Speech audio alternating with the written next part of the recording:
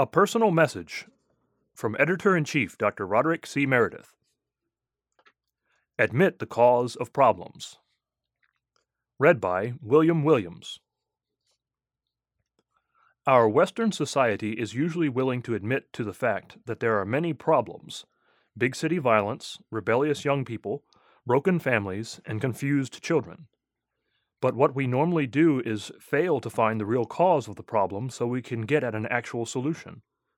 Rather, our modern approach to problems is to try to treat the symptoms, without ever searching out the genuine cause.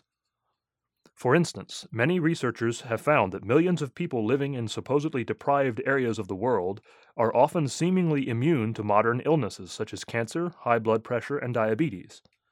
Entire societies in some of the Pacific Islands, people living in the Hunza Valley in Asia and elsewhere, very rarely are found to have problems with cancer, diabetes, etc. But when modern salesmen and food suppliers come in with ice cream, soft drinks, and other goodies, suddenly the rates of these diseases begin to explode. Think. Even more central to what is happening right now in the U.S. is the increase in the number of killings in its major cities. Again, why? And why do we keep trying to treat just the symptoms rather than the actual cause of these problems in the first place? To actually solve the problem of the growing crime waves in many of the major cities of our nations, we need to look far more closely and with an open mind at what our Creator tells us in His inspired Word. What our Creator commands. If you are not willing to listen to what Almighty God tells you, then you may as well stop reading this right now, for there will be no solution to any of man's problems otherwise. Crime, broken homes, wars, illicit drugs, you name it. In His inspired revelation to mankind, our Creator tells us, quote, "Train up a child in the way he should go, and when he is old he will not depart from it." End quote. Proverbs 22, verse 6. Again, God's Word tells us, quote, "Correct your son, and he will give you rest. Yes, he will give delight to your soul." End quote. Proverbs 29, verse 17. Most of you will immediately grasp the fact that in order to train your son, you must learn to build strong families in your society, families who have a purpose in life and are willing to listen to what God says. Otherwise, all bets are off. Frankly, my friends, if the professing Christian churches of the United States had strongly and consistently taught people about the laws of God, about how vitally important it is for a man and a woman to build a strong family, to stay together, and to train their children, we would not be seeing the kinds of problems described above in the first place. But as a society, we have failed to take God's Word seriously. We have failed our children, failed ourselves, and failed our Creator. Notice what God told ancient Israel, for we should often remind ourselves of what Almighty God revealed to us in the Ten Commandments. Quote, "Honor your father and your mother as the Lord your God has commanded you, that your days may be long, and that it may be well with you in the land which the Lord your God is giving you. You shall not murder, you shall not commit adultery, you shall not steal, you shall not bear false witness against your neighbor, you shall not covet." End quote. Deuteronomy chapter 5, verses 16 to 21.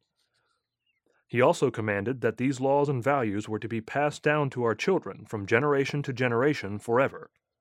Deuteronomy chapter 6, verse 7.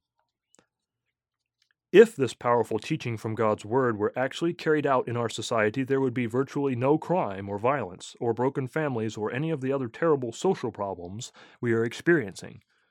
Most of you realize that.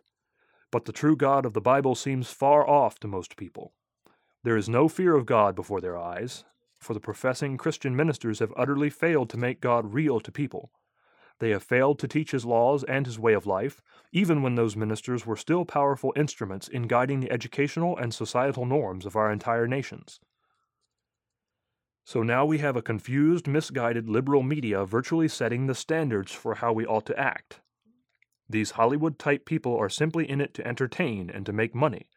Most of them have no interest whatsoever in whether or not the society is actually benefited by their liberal ideas. It is time for America, Britain, and Canada to wake up. It is time for us to learn the real cause of nearly all our societal problems, the constant disregard for and breaking of the laws of God. For the laws of God are like the law of gravity. You do not have to intervene and make it work. The law of gravity automatically operates whether man believes in it or not. All of us need to realize that God's spiritual law, the Ten Commandments, operates the same way. For God's laws are real, and they would be the ultimate answer to mankind's problems if they were truly taught and obeyed. America at the Crossroads. I hope that all with open minds in the United States, as well as Canada, Britain, Australia, and the other English-speaking nations, will be willing to consider what the Creator told our forefathers. In fact, His words should be heeded by all nations. God stated prophetically and powerfully, quote, "Now it shall come to pass, if you diligently obey the voice of the Lord your God, to observe carefully all His commandments, which I command you today, that the Lord your God will set you high above all nations of the earth. And all these blessings shall come upon you and overtake you, because you obey the voice of the Lord your God. Blessed shall you be in the city, and blessed shall you be in the country." End quote. Deuteronomy chapter 28, verses 1 through 3. Later God warned, quote, "But it shall come to pass, if you do not obey the voice of the Lord your God, to observe carefully all His commandments and His statutes which I command you today, that all these curses will come upon you and overtake you. Cursed shall you be in the city, and cursed shall you be in the country.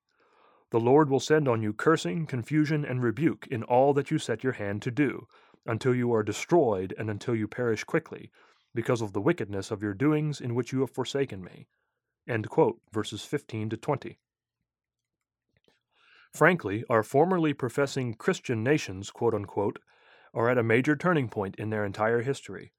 We either turn to the ways of God and make ourselves willing to obey the inspired laws and statutes of God, or these terrible curses will come upon us, and we will be cursed, and you will be cursed, quote, "in all that you set your hand to do, until you are destroyed and until you perish quickly."